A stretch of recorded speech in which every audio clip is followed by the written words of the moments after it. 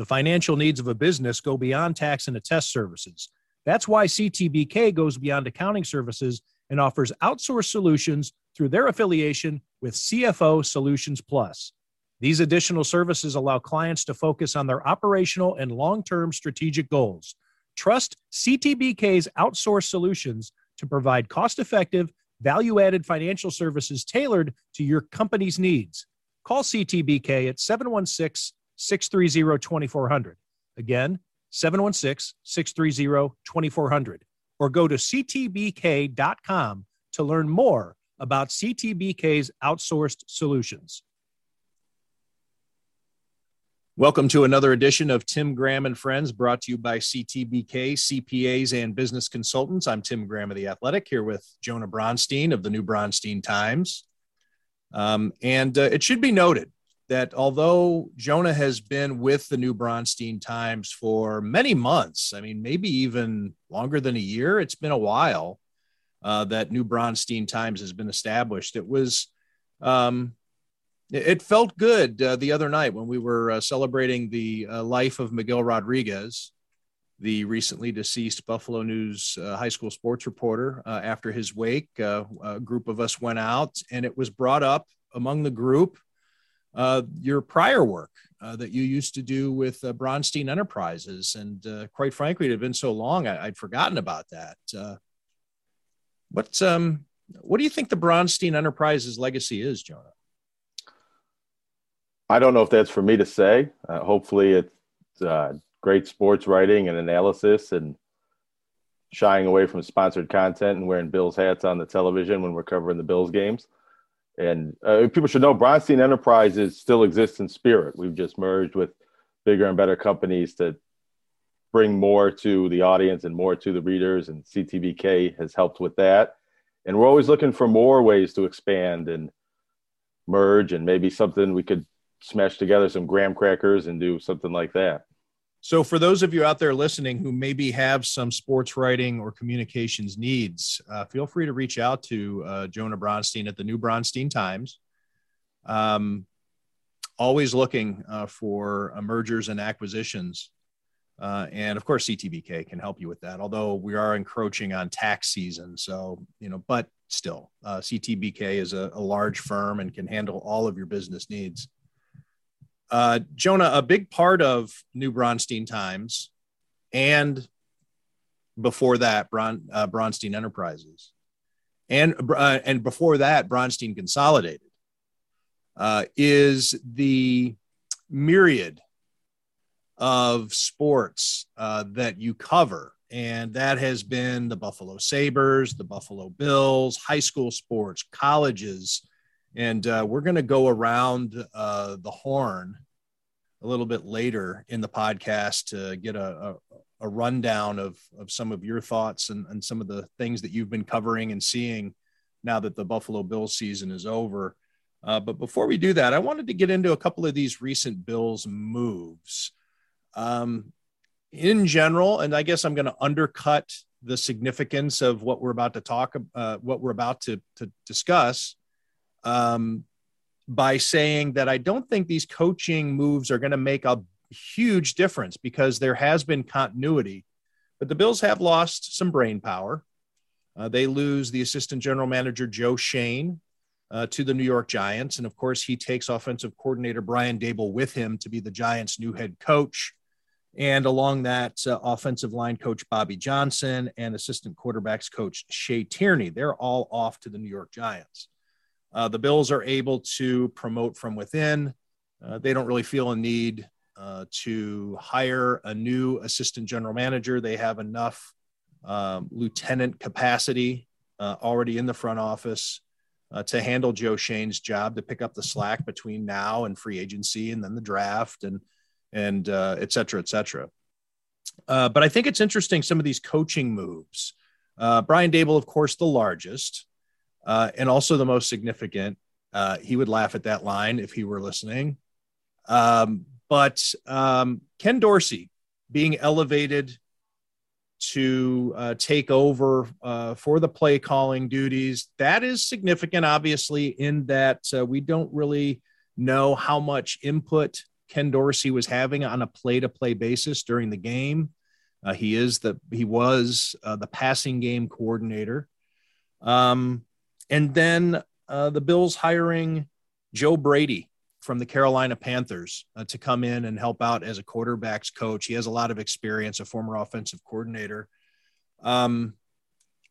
Joan, I don't know, as you followed these, if any of these are eyebrow raisers for you, or as you've been monitoring these moves, your thoughts on whether any of these wrinkles, these losses, these additions, and how they may substantially impact the Buffalo Bills or not for 2022.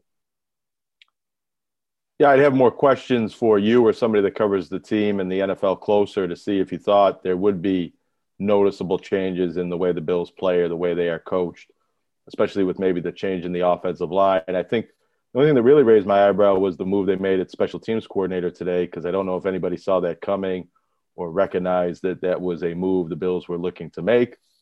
And as far as the offensive coordinator, Joe Brady coming in as a quarterback's coach with offensive coordinator experience and play calling experience, it seems on paper like a real good addition to the Bills' offensive brain power. In a way, it's an opposite dynamic of what the Bills had with Ken Dorsey and Brian Daboll.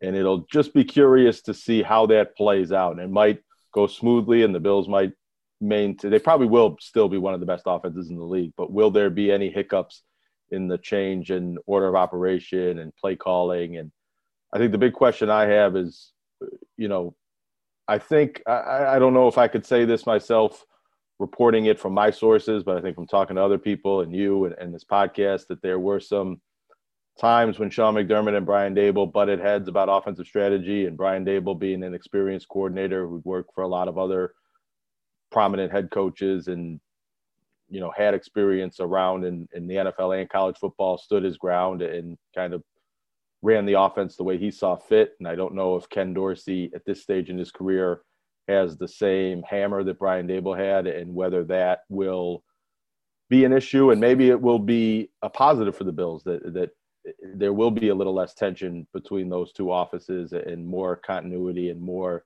everybody doing what the head coach wants them to do. And that could be good. And some people who prefer a certain aggressive, passing-oriented style of football might not like the direction that the Bills offense goes in. Ken Dorsey was said to be a hot commodity, and there were reports out there that he had a half dozen job interviews lined up and ready to go at the NFL and top college level. I don't know that I necessarily agree with that. Maybe he had, if things fall apart, he had teams that were going to talk to him type thing. But he was the Bills man, and he wanted to stay with the Bills. And you're absolutely right, Joan. And that is the big question mark for me with Ken Dorsey. I think that he has the wherewithal to call plays. He is a really smart guy. He played the position. He's been around the position of quarterback for a long time. He has been working with the Bills long enough to have picked up the rhythms and the language of Brian Daboll's offense that will help with continuity for Josh Allen, who obviously wanted Ken Dorsey to get this job. It is an interesting tug of war, though, when the play calls don't necessarily jibe with what the head coach wants. And yes, Sean McDermott is a defensive-minded coach. He came up on that side of the ball, but he is the head coach. And he did seem to take shots at Brian Daboll's play calling, even going back to last year in the playoffs when he refused to run the ball in the first half of one playoff game. And then in certain games this year where McDermott said he didn't, that he thought they should run the ball more. And then in games when they did run the ball a lot, he would say, yeah, I liked what we did today. There were all kinds of read between the lines sentiments between Sean McDermott and Brian Daboll. As well as the line in the Brian Flores lawsuit about somebody in the New England organization surmising that Brian Daboll wasn't happy working under Sean McDermott and might The be Giants leaving, organization. The Giants or the organization. Giants. Okay, and then would have been leaving the Bills whether he got a head coaching job or not. Right. Well, would he consider being Brian Flores' offensive coordinator with the Giants? Or I'm sorry, would Brian Flores consider adding Brian Daboll as an offensive coordinator if he were to get the job? So, yeah, I think that where there's smoke, there's fire in regard to that. Will Sean McDermott impress upon Ken Dorsey his desire to run more or to call certain plays in certain situations that maybe Brian Daboll was able to push back on because he had more experience and more leverage? Yeah, I think that those are real issues to ponder. And I think, too, that the Bills' addition of Aaron Kromer as an offensive line coach is interesting. Number one,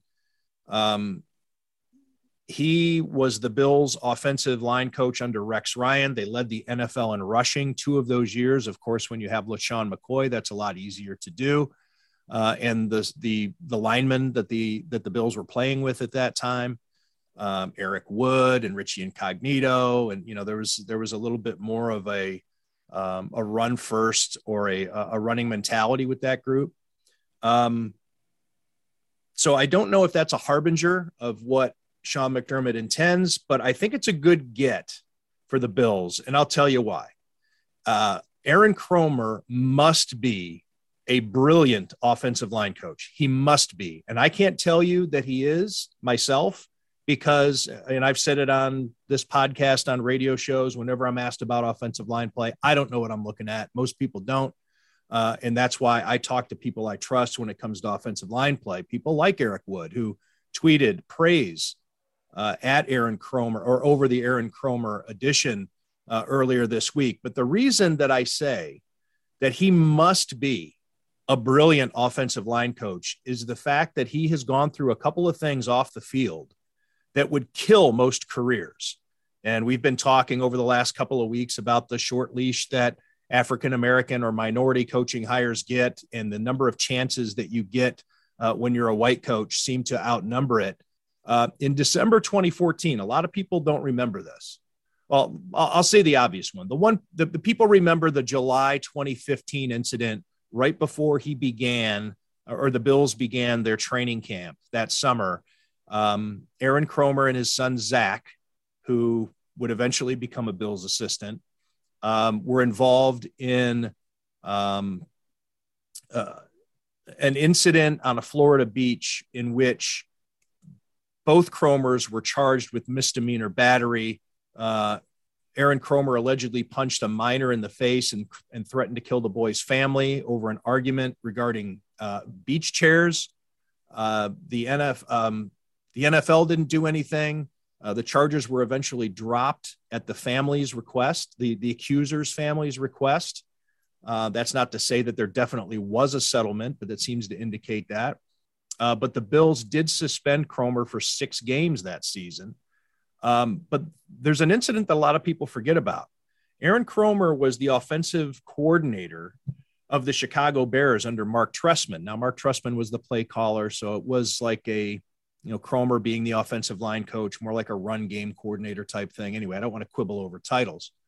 But in December 2014, Kromer was outed as the source of an Ian Rappaport report at NFL Network, in which Jay Cutler, let me rephrase this because the phrase Ian Rappaport report tripped me up and made my brain short circuit there a little bit. So Ian Rappaport has a report that the Chicago Bears are having buyer's remorse over Jay Cutler and his big contract because he's not doing what the Bears want him to do. He's not being he's not worthy of the money, and he's giving the coaching staff fits. Well, the source for that was outed to be Aaron Kromer, to which he had to make a tearful and emotional apology to the offensive meeting room that he shouldn't have said what he said, that he broke the circle of trust. And the Chicago Tribune quoted two players anonymously when that happened. One player said, "It's one of the most fucked up things I've ever seen." And another player called it a fucked up situation. Now, Chicago fired GM Phil Emery, Mark Trestman, and Aaron Kromer a day after that season ended. So those are two troubling things for an offensive line coach to survive. And on top of that, though, I want to add, and this also lends itself to what Shalise Manza-Young and I were discussing last week regarding minority hires and the Rooney Rule and nepotism. Aaron Kromer has managed to get his son jobs in the NFL. They were hired. The Bills eventually hired Zach Kromer to be an offensive assistant. And then when Aaron Kromer went to the Los Angeles Rams, they also hired Zach Kromer there. Zach Kromer remains with the Los Angeles Rams. I know this sounds like a lot, but that teams seem to put up with an awful lot to have Aaron Kromer be their offensive line coach. I think, like you said at the beginning, he must bring something to the table. He's got to be. He's got to be an Einstein. Well, I don't know about that, but maybe he fits the offensive line coach archetype that the Bills want, or that Sean McDermott wants, or that offensive linemen want to play for. I mean, I don't know if he's coming in with blocking schemes that nobody else in the league runs, and that he's the only one that can get players to execute certain blocking techniques. But there might be something about this personality that leads to some of these troublesome incidents that also make him a good coach. You know, everybody has their strengths and weaknesses and personality traits, and we don't know everything about every coach in the NFL. And we seem to know these things that have been reported about Aaron Kromer, and maybe that's all part of the package that is something. And the Bills should know what they're getting. I mean, he's been here with these same coaches. So I think Sean McDermott could have kept him, though. Sean McDermott could have had him when Rex Ryan's staff. He kept Danny Crossman, the special teams coordinator. And that's not, I don't know the granular aspect of Aaron Kromer's departure from the Bills. But as I recall, all those coaches were given a chance to interview for new jobs. Maybe he wanted to leave for a new start and didn't want to work with McDermott, but he was available when McDermott brought in Juan Castillo instead. This is pure speculation. Or if you remember, there were some issues with Juan Castillo in the offensive line performance that first year. Absolutely. Also with a different offensive coordinator who might have had some control over who the offensive assistants were. Maybe Sean McDermott wishes he did keep Aaron Kromer, and that could be – and maybe some of the blowback from the lawn chair incident was why he couldn't keep Aaron Kromer, or it wasn't a good idea at the time to keep Aaron Kromer. And again, I'm speculating on this, but maybe Sean McDermott has long wished that Aaron Kromer had stayed on, or that he thought Aaron Kromer was maybe a better offensive line coach than the offensive line coaches that the Bills have had. And this is the move that he would have wanted to make regardless of how things played out in the meantime. Yeah, I think that on the surface, it's a great hire. It doesn't really lend itself to the culture aspect of things. That's not to say that people can't change and learn their lessons, but it seems to be a steal for the Bills to be able to replace Bobby Johnson with somebody who's so highly thought of. Eric Wood, in a tweet yesterday, said that Aaron Kromer is playing chess while most other offensive line coaches are playing checkers, which is, a saying that is mentioned for a lot of people over time. It's not like Eric Wood invented that, but at least it goes to show what he thinks of it. And Eric Wood is not a company man in that regard. He would not go out of his way just because he broadcasts the Bills games to rave about Aaron Kromer if he really didn't think that he was special. So I think that that's a testimonial that you have to pay attention to, and the type of player that Bills fans hope all their offensive linemen would be. If Eric Wood thrived and loved working for Aaron Kromer, then as a Bills fan, you have to say, well, I hope they get 5 Eric Woods out there that enjoy being coached up by this guy.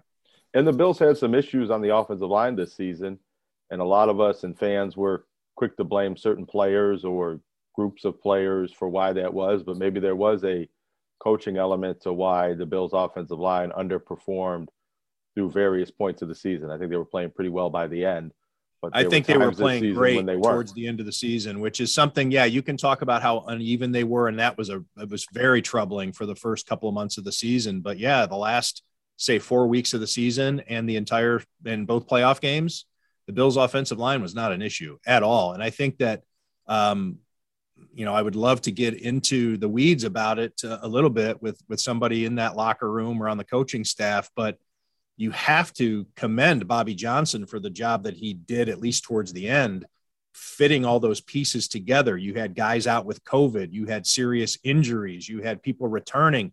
The idea of Ryan Bates emerging from almost nowhere from earlier in the season because the Bills didn't want to play him for whatever reason. John Feliciano coming back and being cleared to play, but not being reinserted back into the lineup. They found their combination that worked for them.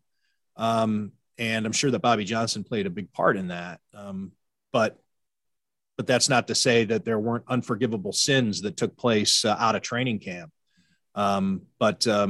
Bobby Johnson leaving, but Brian Daboll loved him enough to bring him to the New York Giants with him. So I think it would have been considered a loss if they couldn't come up with a coach like Aaron Kromer to replace Bobby Johnson. And that's just based on the anecdotal aspects of what we've seen and who likes working with whom.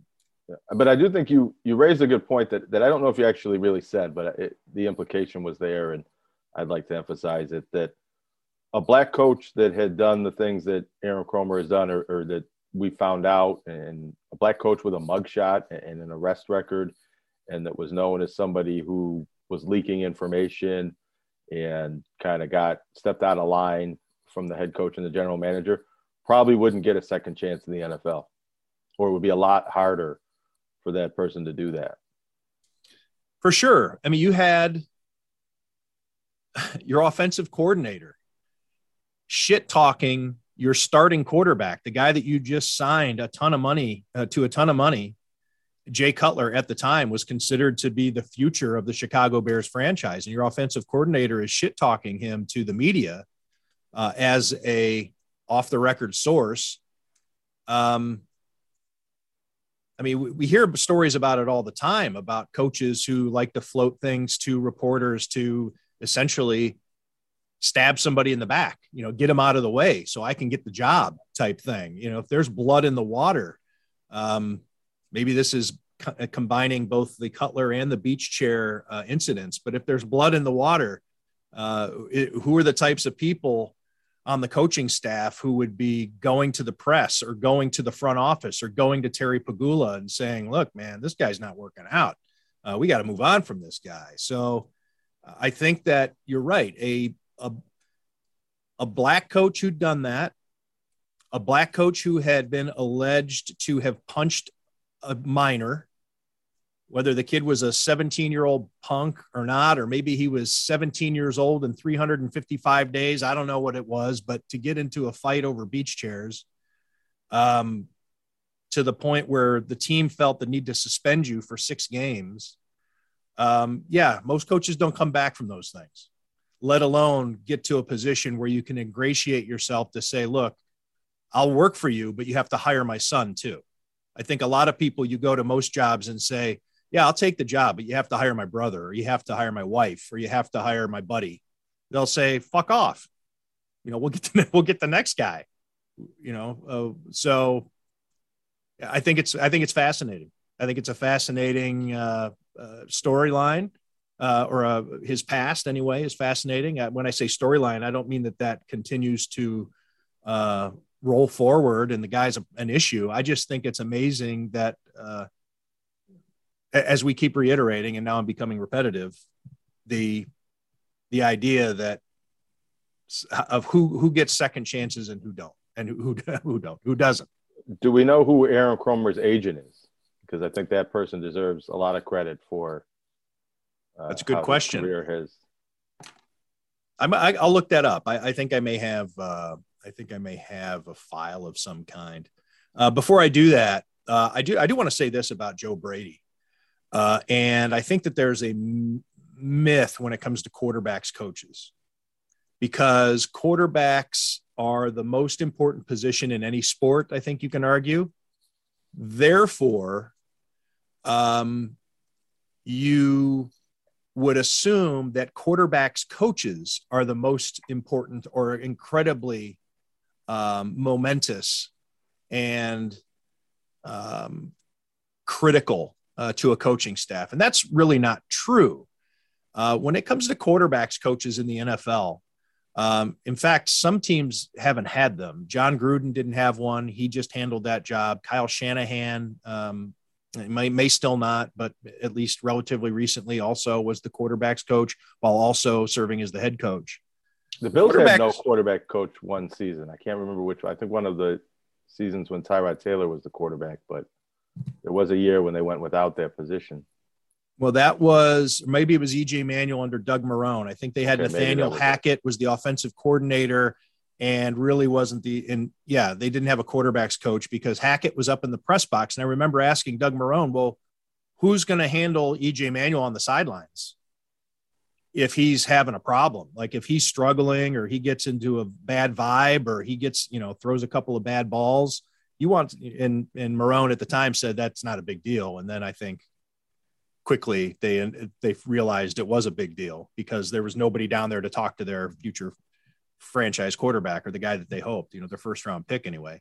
Are the Bills losing anything? Sorry to interrupt you there. Without Davis Webb, he wasn't a quarterback coach, but he seemed to function a little bit in that role. That's the thing. So that's what I was going to get into with Joe Brady. There's a support system there for your quarterback. You talk about, racehorses, the movie Seabiscuit. Seabiscuit had a problem and they needed to put an animal in the stable with him, and they'd put a little goat in there with Seabiscuit to settle him down. Well, I think Davis Webb was the little goat, things like that. Shea Tierney was somebody that Josh Allen really liked to work with. He was the assistant quarterbacks coach who's now off to the New York Giants. But really the guy who coaches quarterbacks when it comes to the NFL at that position is his off-season guy. Joe Brady or Ken Dorsey or Shea Tierney is not going to monkey with Josh Allen's mechanics. He doesn't get in there and go through specific drills that get him away from what his personal throwing coach has him do. So Jordan Palmer still remains the most important quarterback coach for Josh Allen, and he's the private guy. And this is not a Bills thing. This is just kind of the way it is in the NFL. You look around the NFL, you see a lot of guys who are quarterbacks coaches who never played the position, some who maybe never even played football beyond the high school level. Again, it's these nepotism hires. You get a lot of they don't necessarily own the experience or a library or the mental recall to be able to say, all right, back when I worked with Mark Brunell, this is what we did. This is how it doesn't work that way. For whatever reason, these guys are more organizers, they're managers, they're shepherds, and they help make sure that the quarterback room absorbs what the offensive coordinator wants them to do. It's more organizational. Jonah, let's take a quick break here and talk about Amherst Pizza and Ale House. And it's something that we talk about on occasion, something we talk about pretty much every show. But Amherst Pizza and Ale House has been a sponsor of Tim Graham and Friends for a while.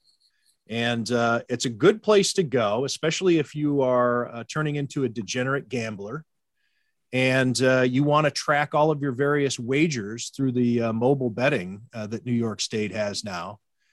You can go there for all the college and pro games, whatever sport you want, all the pay-per-views for the boxing, for the mixed martial arts at 55 Cross Point Parkway in Gettsville. That's right off of Millersport Highway in the 990. Amherst Pizza and Ale House is recognized by ESPN.com as Western New York's top spot to watch sports.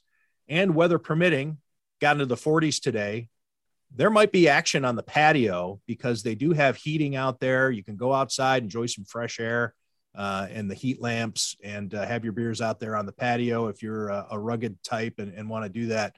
A lot of energy there at Amherst Pizza and Ale House. So stop in or call for takeout and delivery. 716-625-7100.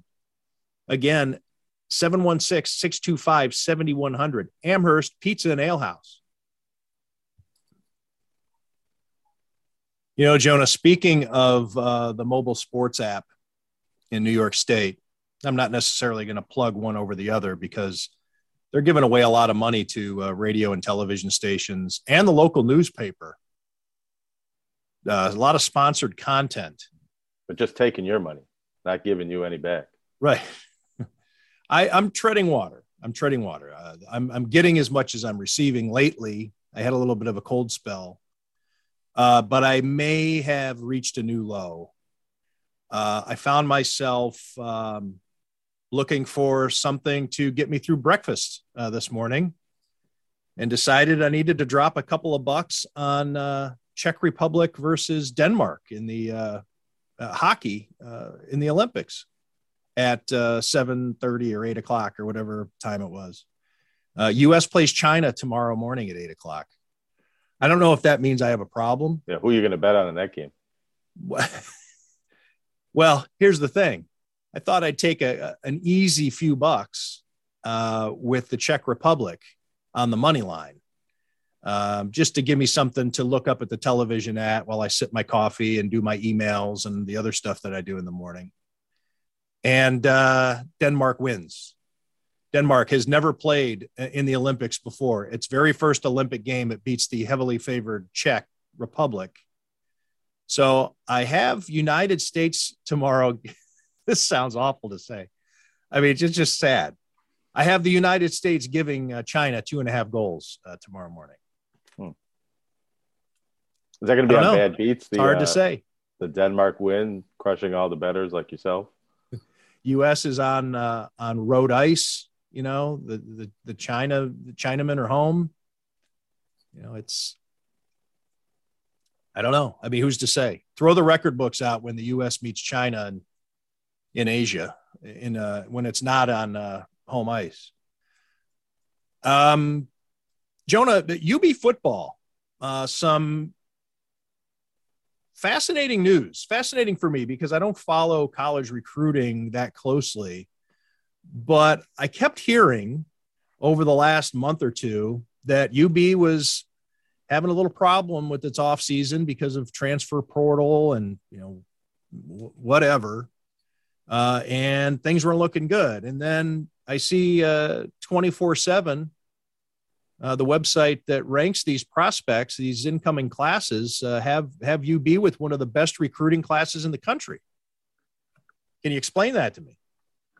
Yeah, well, as you mentioned, they have lost some of their current players in the transfer portal, which everybody does now, but there was maybe a little bit more of a flow out of UB over the last 2 seasons. And some of the good players that had committed to Maurice Linguist very early on, a few of them had decommitted, and that tends to happen too, because most often they get later in the recruiting process and bigger schools and bigger conferences come calling, and those commitments are non-binding, and sometimes you lose those kids if you're trying to get, you know, higher level athletes. But when it all boiled down, UB had a 26-member recruiting class, and I believe maybe 24 of them were 3-star player. No, it's a 24-player recruiting class with 22 or 23 of them being 3-star recruits, 10 of those being transfers.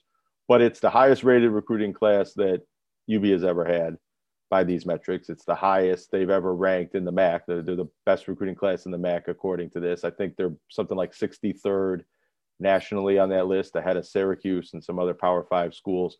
So it's an impressive recruiting haul, and it's a win in the recruiting game. And Mo Linguist was known as an excellent recruiter in his previous jobs throughout the country and in different bigger leagues in Texas, where recruiting is a much different game than it is up here in the Northeast. And so I think it's a good sign that, you know, the UB and the current staff is recruiting well, and they're getting a lot of the players that they want, and, you know, just doing well on paper in recruiting. Now, Does that necessarily mean that all of these players are going to be great players and that they're going to have a, the best team in the MAC because they have the best recruiting class? No, because Lance Leipold never had a recruiting class rated this high. Obviously, no UB coach ever did. Turner Gill, who did very well here and recruited some very good players, never had a class that on volume was rated this high. And they won games, and they had good players who developed. They were under-recruited, or they just got the most out of the players that they brought to campus and got players that weren't highly regarded by the recruiting websites, but when they got on the field in MAC games, they were better than some of these higher-rated recruits that other teams had. So I think for UB to really have a successful program, you need to blend those two things. You need to recruit talented players, and then they need to get here and develop and live up to their recruiting ranking, because a lot of the higher rated recruits in the past for UB didn't pan out. And a lot of the best players were lowly rated. Khalil Mack was not a highly rated recruit. And some of the very good quarterbacks that they had, Drew Willie was not that highly overrated recruit. Joe Licata and record-setting quarterbacks. But when they got here, they fit the program and they developed and they played well. And I think you could see that with this group from UB, but it remains to be seen whether it actually plays out that way. Is there anybody in this recruiting class that really catches your attention? Yeah, there's one name. I think the first thing that caught my attention is the number of transfers coming from higher rated schools. And everybody, because of the proliferation. And let me say first, portal. You're excited, and I don't mean you personally, but people are excited about all recruits at this time, like your draft class when you're Bills, even if the guy's your third, 7th round pick, you're excited about him. You never hear a GM on draft day or a coach on signing day to not say, we got all the guys we wanted. Right. Or you never hear him say, no, we actually missed out on a lot. Yeah. And, so. Right. And, when UB would have a recruiting class that was rated 11th or 12th in the MAC under a previous coach, they'd have a big signing event and say how much they loved all of the players. And sometimes got all the guys we wanted. But sometimes they were right. Sometimes these were players that didn't look like much on the recruiting press release, but then a year or two later when they got on the field, they were good players. And Lance Leipold, he said this on our podcast when we had him on a year ago, that the way he looked at recruiting is you get your class, if it's 24 players, he says about a third of them are going to be what you expect, and a third of them are going to be better than you expect, and a third of them are going to be worse than you expect. And it kind of depends what positions and who is better and who is worse and who gives you what you need. And that'll be the case with this class. They got 10 transfers, and they got an offensive lineman that played at San Diego State, a cornerback Elijah Blades that spent time at Texas A&M where Mo Linguist has been in the past, and Florida. They got a wide receiver, Booby Curry from Arizona. They got a tight end from Dartmouth, a wide receiver from Louisville, a safety from Boston College, cornerback from Notre Dame. So on paper, that looks like, you're getting really good players that are, if not too good for the MAC, going to be very good players in the MAC. But transfers don't always work out that way. Sometimes there's a reason there's always a reason they transferred. And sometimes the reason that they transferred follows them to the next place. Sometimes they're just not that good. Sometimes they've lost their passion or confidence in a way that doesn't carry over. Sometimes these players are very good MAC players that were over-recruited, and transferring down a level works well for them. They're having trouble adjusting to life away from home. Yes, all kinds of things. Yeah, and I don't want to say that I think this is going to happen with any of these particular players, but sometimes they're bad teammates or they don't work hard enough. There are very good players that were good enough to get recruited to these higher level schools, but there's reasons they didn't work out at the higher level, and those reasons follow them at the lower level and vice versa. But for me, the most notable player in the recruiting class is because of his position, because he's a quarterback, and because he's a local from Southwestern, Cole Schneider, who went to Rutgers. He played a bit there. He had some moments, but on balance, didn't light it up at Rutgers. But he's a good player. I think he's a player that if he would have came to UB out of high school, it would have been considered a very good get for UB. And it's considered a good get that he transferred here. He had an offer from Bowling Big Green, Ten, Buffalo. Yeah, absolutely. And he's an athletic player. His father, I'm forgetting the first name, but his father was cited by Sirianni, the Philadelphia Eagles coach, is when he was back and coming up in high school, that he was a great player that he looked up to down in Southwestern. So he comes from an athletic family, an athletic background. I think he's going to be the starting quarterback this fall. That, you know, there's going to be a competition. Kyle Van Treese is gone, so there isn't a returning starter. Matt Myers started games toward the end of the year, but I don't really think he's going to be the future at the position. There's some other younger guys in the mix, but I think Cole Schneider came here and he's going to be the starting quarterback for better or worse. And I think it could work out wonderfully for Buffalo. And I don't think he's going to fall on his face and be a bad quarterback. I do think he's going to play and be good, but there have been in the past some other quarterbacks transferring in from Power 5 leagues, or, you know, Cincinnati, or I'm trying to think where all these guys that came from, that didn't really always work out. And so, but I think I would expect this will go well, if not go somewhat well. And then the other big win in the transfer portal was running back Dylan McDuffie deciding to stay and coming back. And he's a Buffalo kid, Isaiah McDuffie. Does that count in like when 24/7 does its rankings? Do guys who were assumed to be departures, and does that count as a get? No, I don't think it does. And it also doesn't. There isn't a balance sheet that factors in how much you lost in the transfer portal against how much you gained. I think there might be some other sites and analysts that will kind of say who got better and who got worse in the transfer portal. But you could have gotten 10 really good guys, but your roster's a smoking crater and there's only 17 other guys on it, but you still could get a good grade because even though everybody left. Right. And in another way that maybe it helps UB's rating and rankings is that if you have a lot of transfers coming from Power 5s, those are going to tend to be more likely 3-star players. And if a MAC school has got 24 kids coming out of high school, it might be harder for them to have a composite ranking that's as high as the class that has a lot of transfers. So it works that way as well. But for Dylan McDuffie, he had went into the transfer portal right around when the running backs coach left for Georgia Tech. The way that I'd heard it, I think that was maybe something that he was exploring, or that was the thought behind going into the transfer portal that didn't materialize for whatever reason. And now he's back. I was a little surprised he went into the portal. He had a very good year. He's a Buffalo kid. I think he liked playing for Mo Linguist and this team. Maybe he was a little, you know, somewhat in the same way as some of these people that followed Brian Dable. Maybe he was loyal to that running backs coach and wanted to keep playing for the running backs coach, and didn't work out that way with Georgia Tech. But he's back. He had an excellent year last year. And when you're with the way UB was a very good team, a top 25 team, and then a coaching change and coming in, you didn't think they were going to be quite at that level, but you didn't think they were going to fall down to 4-8 with the talent that they brought back. And so now, you know, with a full off season and kind of being able to tweak his staff and get his own recruiting class, I think there's going to be an expectation that this team does a little bit better, or at least doesn't languish near the bottom of the MAC like they did this past year. But if you're losing your best running back and your quarterback transferred out, that's a lot of turnover, and it's hard to be good and have continuity when you're recruiting a whole new team every year. But what are your thoughts on this, Joan? And I don't think that this is just a football problem. It's a basketball thing too, with the way the NCAA has loosened things up with the ability to transfer. It used to be, it was, you know, tried and true, and it was chiseled in stone that you didn't know how good a college coach was until his 4th or 5th year, because he needed all his recruits to come in. Well, when you're working with what is ostensibly free agency in the college game, how soon do you put the coach on the hook? Is this the year, even though it's just his second season at UB, is this the year we find out how good Mo Linguist is?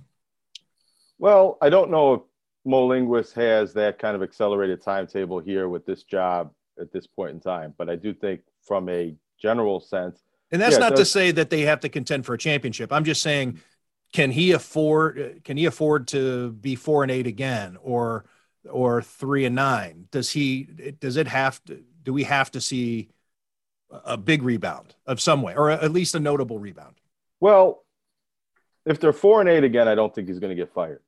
But there was a good amount of talent here when he took over, and I think with some of this, and some players did leave in the transfer portal, but they got some transfers that came in last year and this year, and in a highly rated recruiting class. So I think the talent is, if not quite what it was when Lance Leipold left, pretty close and good enough to compete in the MAC. So if they're 4-8 again, And especially if they're not competitive for the MAC East title, I think you do got to wonder about the game day coaching, because the defense really regressed this past year, and especially the pass defense, and Mo Linguist is a defensive backs coach and a defensive minded coach.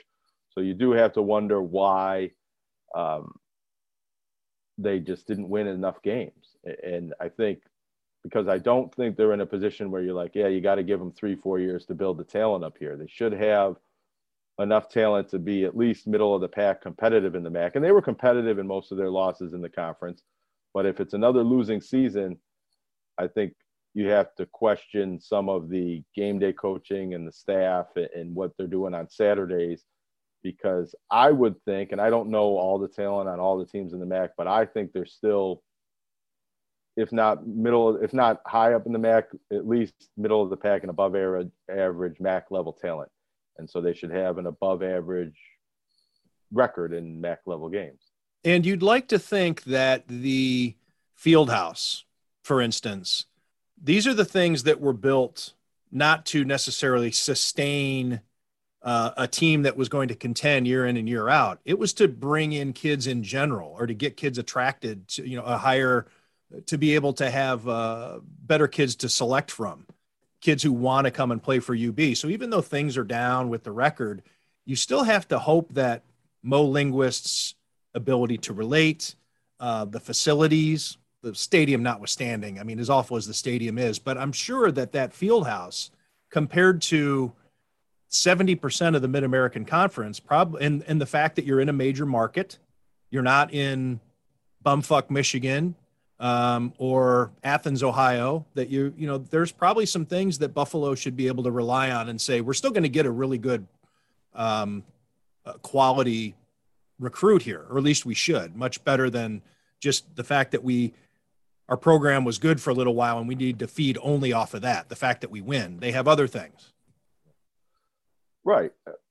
And I think that the recruiting and the talent acquisition and retention has been good, that this is not a program that's bottoming out. I think when Jeff Quinn took over, however many years ago that was, after Turner Gill, about 12 years ago, the talent level dropped. And then, as you covered, UB in its early days, and no coach could have won with the roster that they had in the very early days of the MAC. Greg Service and Jim Hoffer and yeah, and those were the coaches before Turner Gill. And Turner Gill raised the talent level, recruiting out of Texas and Florida. You weren't getting those kind of players before that. The first UB starting quarterback I covered became a priest. Well, I mean, that's not to say that other NFL, that they were going off to the NFL in subsequent years. I don't know what that means. Like the priest is a job, but it's just kind of strange. But Father Joe Freedy. Lance Leipold came from Division III and never had a highly rated recruiting class. And I did question whether he would be able to recruit at the Division I level. And he recruited a lot of good players, but never had an impressive recruiting class on paper on signing day. Or at least at the end, I think the last class before he left did, but it took a while before he was getting a lot of 3-star or even, a high number of 2-star players. Well, I think they had a lot of 2-stars, but anyways.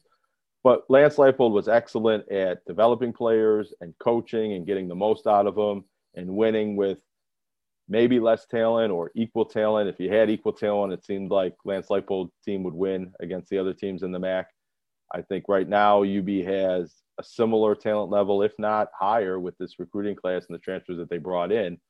But the question is whether they're going to perform as well and develop the talent and win games. And I think to defend Mo Linguist and his staff, Mo Linguist came in very late in the game, both for assembling his staff. That's right. He didn't retain a lot of coaches. I mean, UB could have promoted one of Lance Leipold's assistants and kept a lot of the staff together, and they didn't do that. And Lance Leipold pretty much took his whole coaching staff and a lot of players with him. And Mo Linguist got a late start in putting together his staff. He didn't have a spring. Lance Leipold ran the whole spring practice before he left for Kansas. So they were behind I'm mixing metaphors here, but behind the 8 ball or behind the gun, behind the jump, whatever you want to say. Under the gun.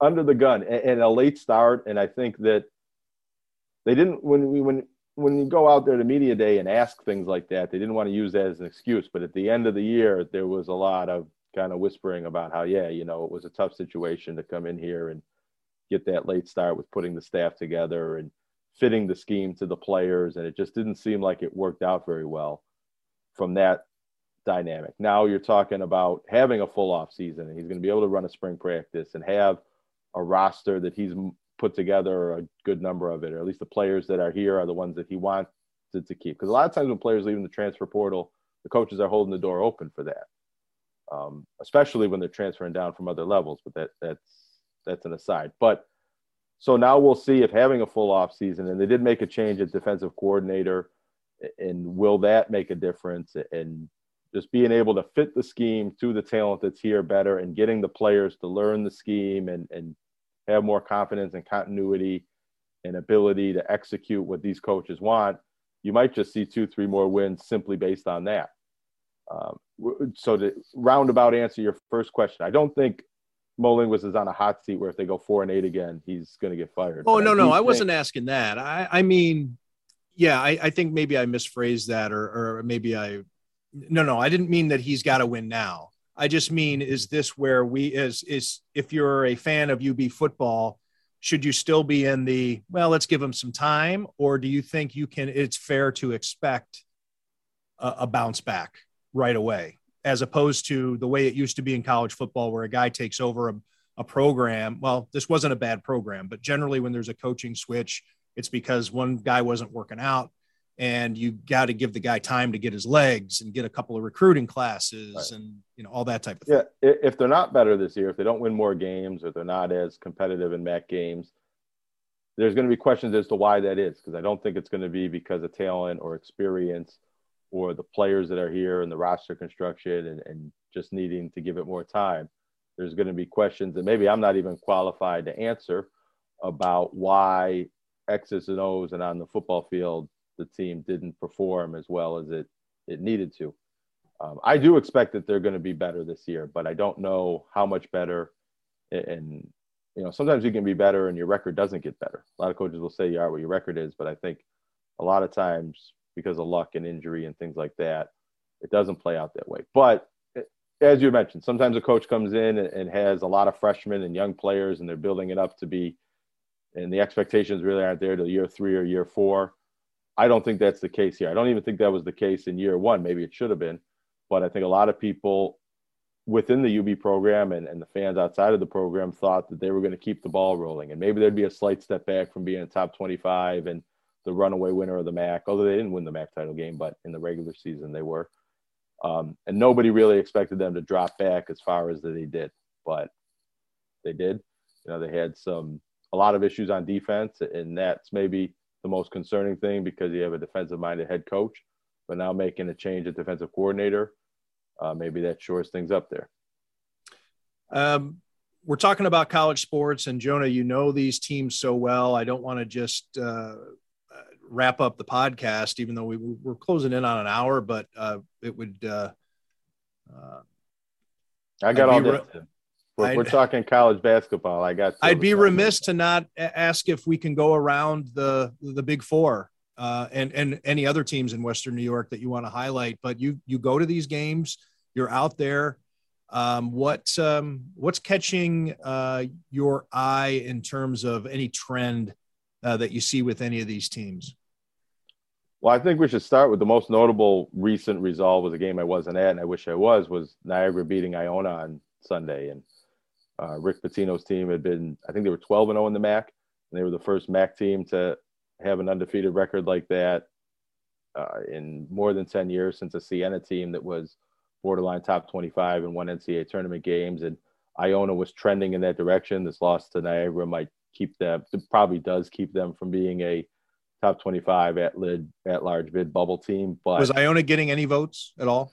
Iona was getting votes. I think 6 voting points, and the few more undefeated weeks might have cracked into the top 25. I was trying to tell Mike Rodak to vote them number 1 and say it was an accident, because then they might be ranked and I'd get some AP work for that, but he didn't fall for that okie doke. And Iona's a very good team. They had a point guard named Joyner who was sick, and he didn't play Friday night against Canisius.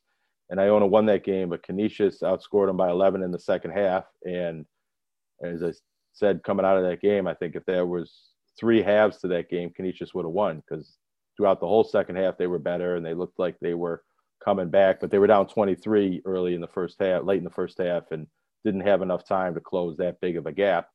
And maybe Iona was ripe for a loss.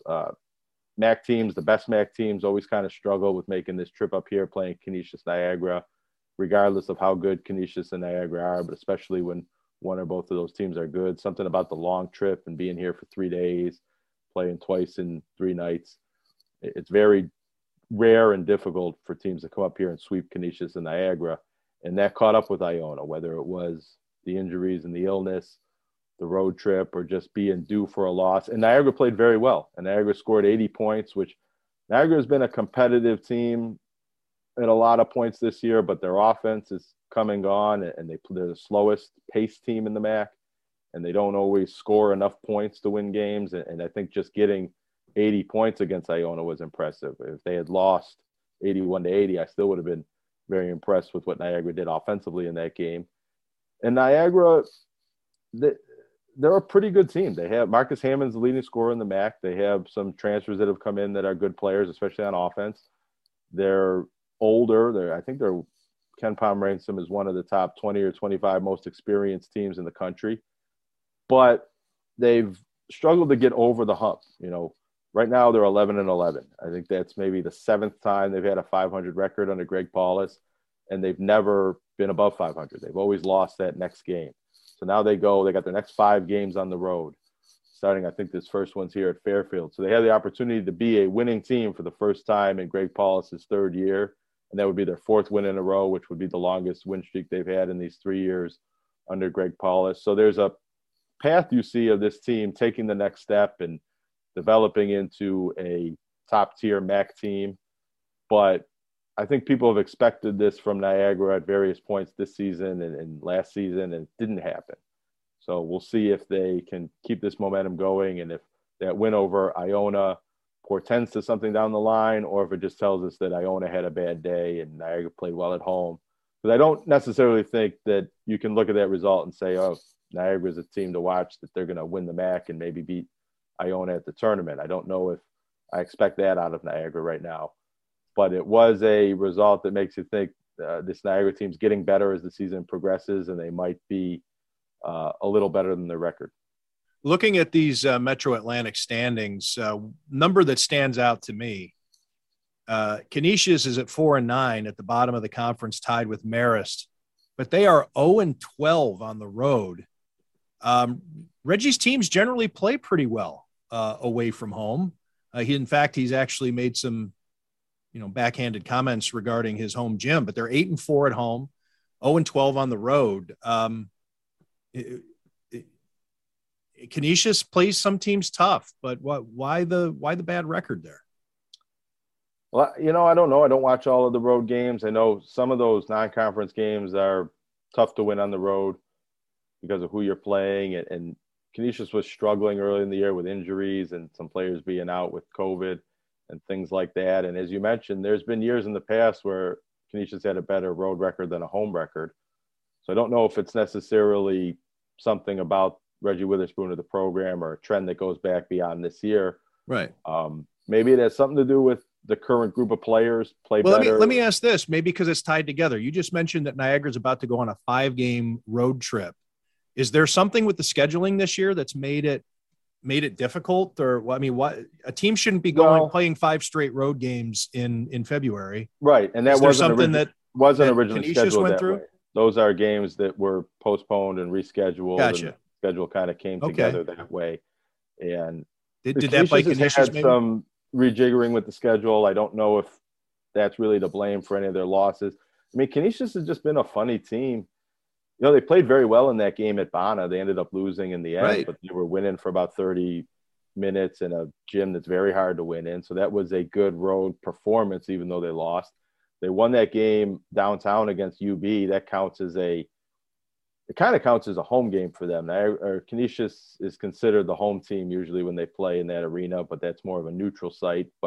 And they were missing 2 of their best players. And came out and played very well and upset UV. That's kind of been the weird thing for Canisius this season, is that when you expect them to play well, they don't. And when you expect them to roll over and not play well, they respond to that. So it's been a hard team to predict and to follow and to find trends.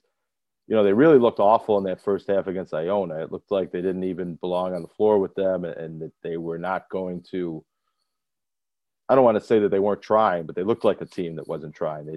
Iona had no turnovers in the first half. So you had to question how well Canisius was playing on defense. And then the second half, they forced 11 turnovers, and Iona could barely get the ball into their offense before Canisius was stealing it and going and scoring at the other end. So it hasn't been a good year for Canisius, but if you watch them play the number of times that I have, you see signs that they can be competitive, and I think they could pull off. I thought they had a chance to be the team that was going to upset Iona if they had gotten off to a better start, but they didn't. But I think you could still see Canisius pull off maybe a surprising road win at some point this season or at the MAC tournament, even though they haven't won away from home yet. Buffalo it's definitely seems not the crowd at the Kessler Center. That's not what's been the difference for Canisius.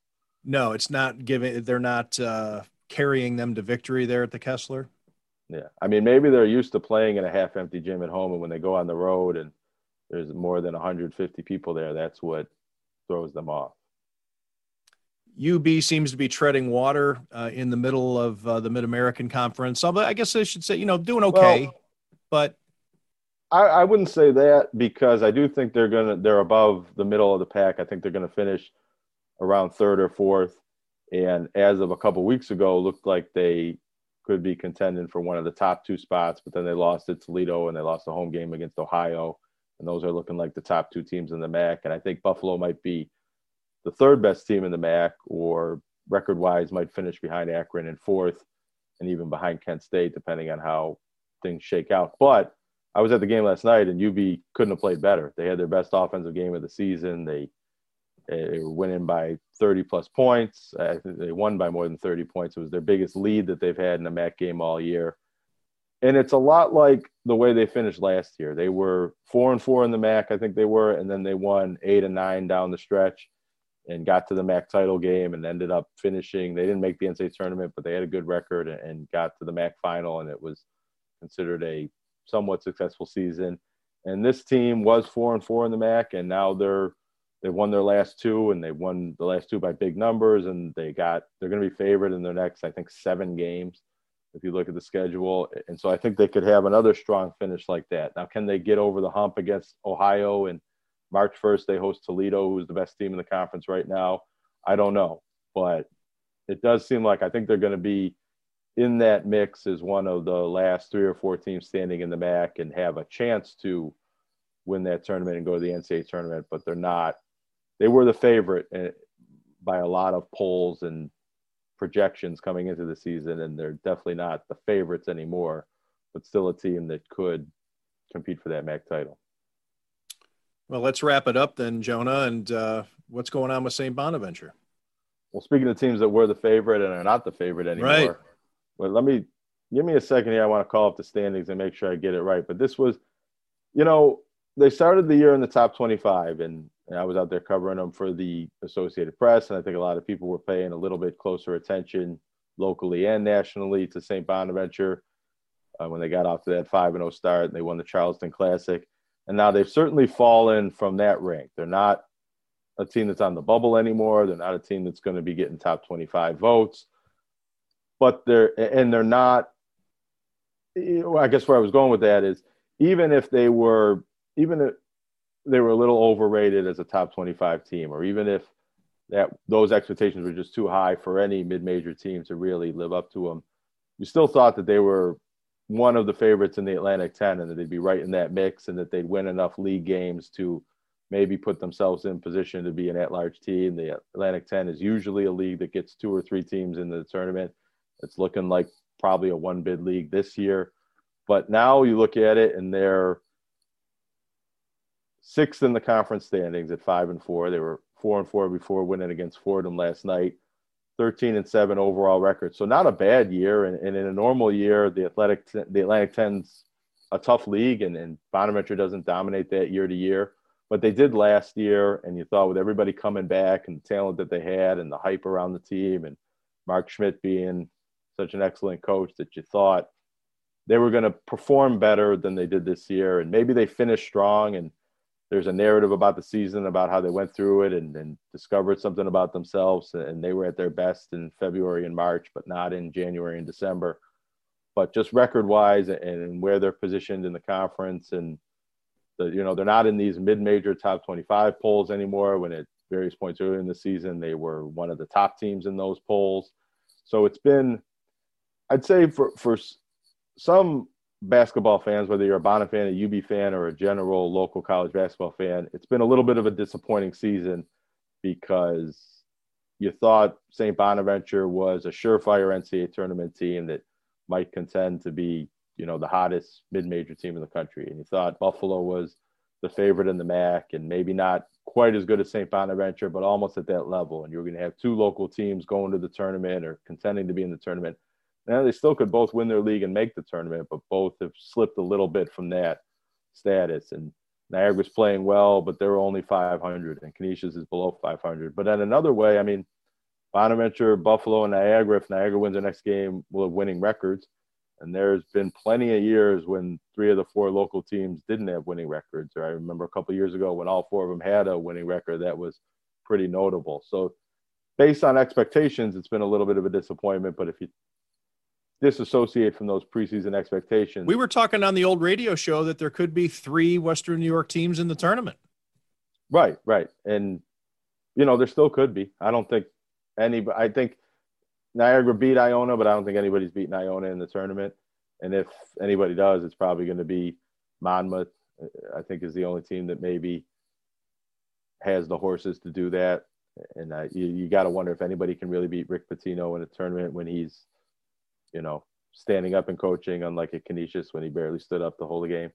But and Buffalo could still win the MAC tournament, and St. Bonaventure could win the Atlantic 10 tournament. I don't think that these other teams that are ahead of them in the standings are that much better than Bona, but Bona's just not playing as good as it's capable of. I think some of that might have to do with some of the injuries and lingering effects, and maybe Kyle Lofton and Ashuna Shunier aren't 100%.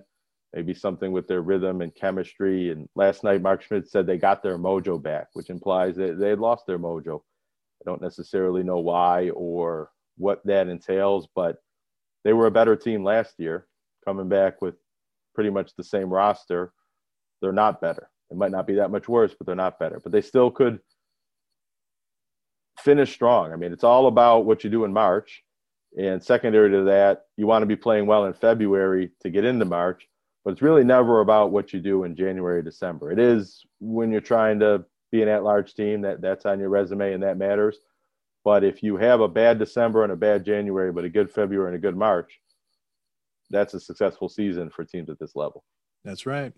Well, Jonah, thanks for giving us the roundup on Big Four basketball and also UB football. Right. We ran out of time to preview the Sabres game tomorrow night, or the Class A boys swimming championships I'm covering on Saturday. Bronstein Enterprise. I'm sorry. The new Bronstein Times never sleeps. Maybe at Bronstein Enterprises, they would maybe not cover the swim. No, that's probably the Sabres game. But at the new Bronstein Times, it's everything. The swimming is a big moneymaker for Bronstein Enterprises. There's a lot of swimmers, a lot of schools, and a lot of local papers that want some reports from that event on Saturday night. That I'm probably going to go to UB and then over to the swim meet. Bring my flippers and my fins. All right. Is your laptop waterproof? Let's do a couple minutes here on the Sabres, because I think a lot of people don't pay attention to the Sabres until the Bill season's over. Right. And so I want to ask you, but maybe you should ask me, but what do you think about it? Somebody who's coming – and you're covering the Sabres next week, right? I might be. Yeah, so what's your outlook coming into maybe a Sabres team that you haven't paid attention to all year? What are you looking for or expecting to see from this team now that the Bills are out of in the rearview mirror and it's all about the Sabres? What the hell do I know? Same thing I did when I covered the team for 7 years. And it served me well. I think it served the readers well. I never once went to that rink thinking I knew what the fuck I was looking at. And you can be a fan and, everybody can sit in the press box and say that the coach should have done this and this player's not trying and this call was missed. And but that was never my job. My job was to go into the dressing room. See, that's a hockey term, dressing room. The room. And get the stories and get the information, have the players and find the most meaningful explanations and stories that I could get from the coach and the players on the other team and the people at the arena who know things. I mean, that was always my forte, was learning things. I wasn't a know-it-all. And so I am not going to show up at the rink after not having covered the team in 10 years and act like I know it all. That's not how I operate. I didn't operate it back then when I knew what the hell was going on. And now I certainly don't.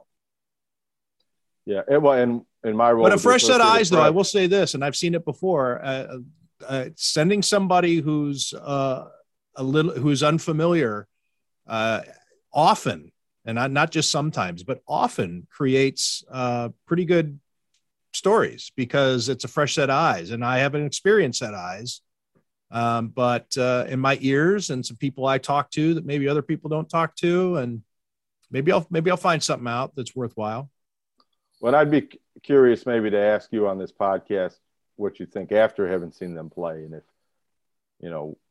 anything that caught your eye or impressed you, if they remind you of older Sabre teams at various points in development. Because really this season is all about growth and the young players and coming up in Don Granato's system and whether they're better at the end of the season than they were at the beginning of the season. It doesn't remind me about signs of that. It doesn't remind me of any Sabres team I covered for a couple of reasons. Number one, this team scores goals. They're not great. They lose a lot, but they at least score goals. They're entertaining. The teams that I covered were either really good and scored goals, or were really good and had elite goaltending and defense. And then there's that middle chunk where it was the bankruptcy era and Dominic Hasek and Michael Pekka were gone. And it was Marty Baron was the goalie. And they went 3 years or 4 years or so where they just couldn't get anything going. They still had some aging players on the roster that they couldn't move on from. And it just wasn't working out heading into the lockout. Maybe the team right before the lockout, before Ryan Miller arrived, maybe, but even those teams had some flash to them, a little bit of flash to them. But really what opened that up was coming out of the lockout and having the new rules, and the game was wide open, and all of a sudden the players were there and the prospects were emerged. And so I think really to factor in what the Sabres have going for them, you have to factor in their prospects. And it should be noted that the Athletic did its yearly review of prospect pools, and the Sabres finished number one again. So you're talking about guys who are not on the team yet. And they have a lot of young players on the team that are 20, 21, 22 years old that are showing good signs. I mean, if you are a Sabres fan, you've been paying close attention, I think you could see a lot of things that you like for the future. The present hasn't always They're losing, but at least they're fun. They're scoring goals. Well, right. And there was a game a couple of weeks ago. They lost to the Dallas Stars 5-4, and they had the lead, and they blew it late. And if you're really looking at it in the present, that wasn't a good result. But all the 4 goals were scored by either young players or Alex Tuck, who they got for Jack Eichel, who I think might be the captain next year. And they were all impressive goal scorer goals. Rasmus Dahlin, Jack Quinn. And even though they lost that game, they were impressive goals that weren't lucky kicking it in off your skate or whatever. They were, even that's illegal, but you know what I mean. They weren't greasy goals. They were hockey plays. And they've had so many injuries, especially with goaltending. So it's been hard to really evaluate how good this team is, because I don't know if they've had a full lineup since day one, and they really haven't had a healthy net. And they're getting to possibly at that point. I don't know if they'll be able to stay healthy, but they're getting closer. Ukko-Pekka Luukkonen's back practicing. He'll probably be playing again, and Craig Anderson's back in the lineup. And I think that's what they wanted the goaltending situation to be from the start of the season. So you might see a team, I don't know if they're going to win games, but you might actually see the full team and see what kind of potential they have here coming out of the All-Star break. Yeah, maybe that'll be what I write about. In fact, I'll sit down with John Vogel and maybe I'll just get creative and write about covering my first game in forever. I think what you should do is how much different it was. Go try to sit in every empty seat in the arena and see how long that takes you. If you can get from one empty seat to every other empty seat before the game is over. I think I could probably get my preparation expensed for that night. Jonah, always a pleasure. Yeah. Thanks to everyone for listening to Tim Graham and Friends, brought to you by CTBK, CPAs and Business Consultants. CTBK is more than just a full-service accounting firm. They are one team with an innovative approach to accounting and rise to each new challenge with collaborative problem-solving skills. CTBK goes above and beyond by lending helping hands in the Buffalo and Niagara community through volunteer work and donations, and is partnered up with Victory Sports for 2020 and 2021 to keep kids in the community active. The professionals at CTBK are determined to help individuals and businesses succeed. Whether a large corporation, a small business, or somewhere in between, call CTBK at 716-630-2400. Again, 716-630-2400, and see what CTBK's one-team approach can do for you.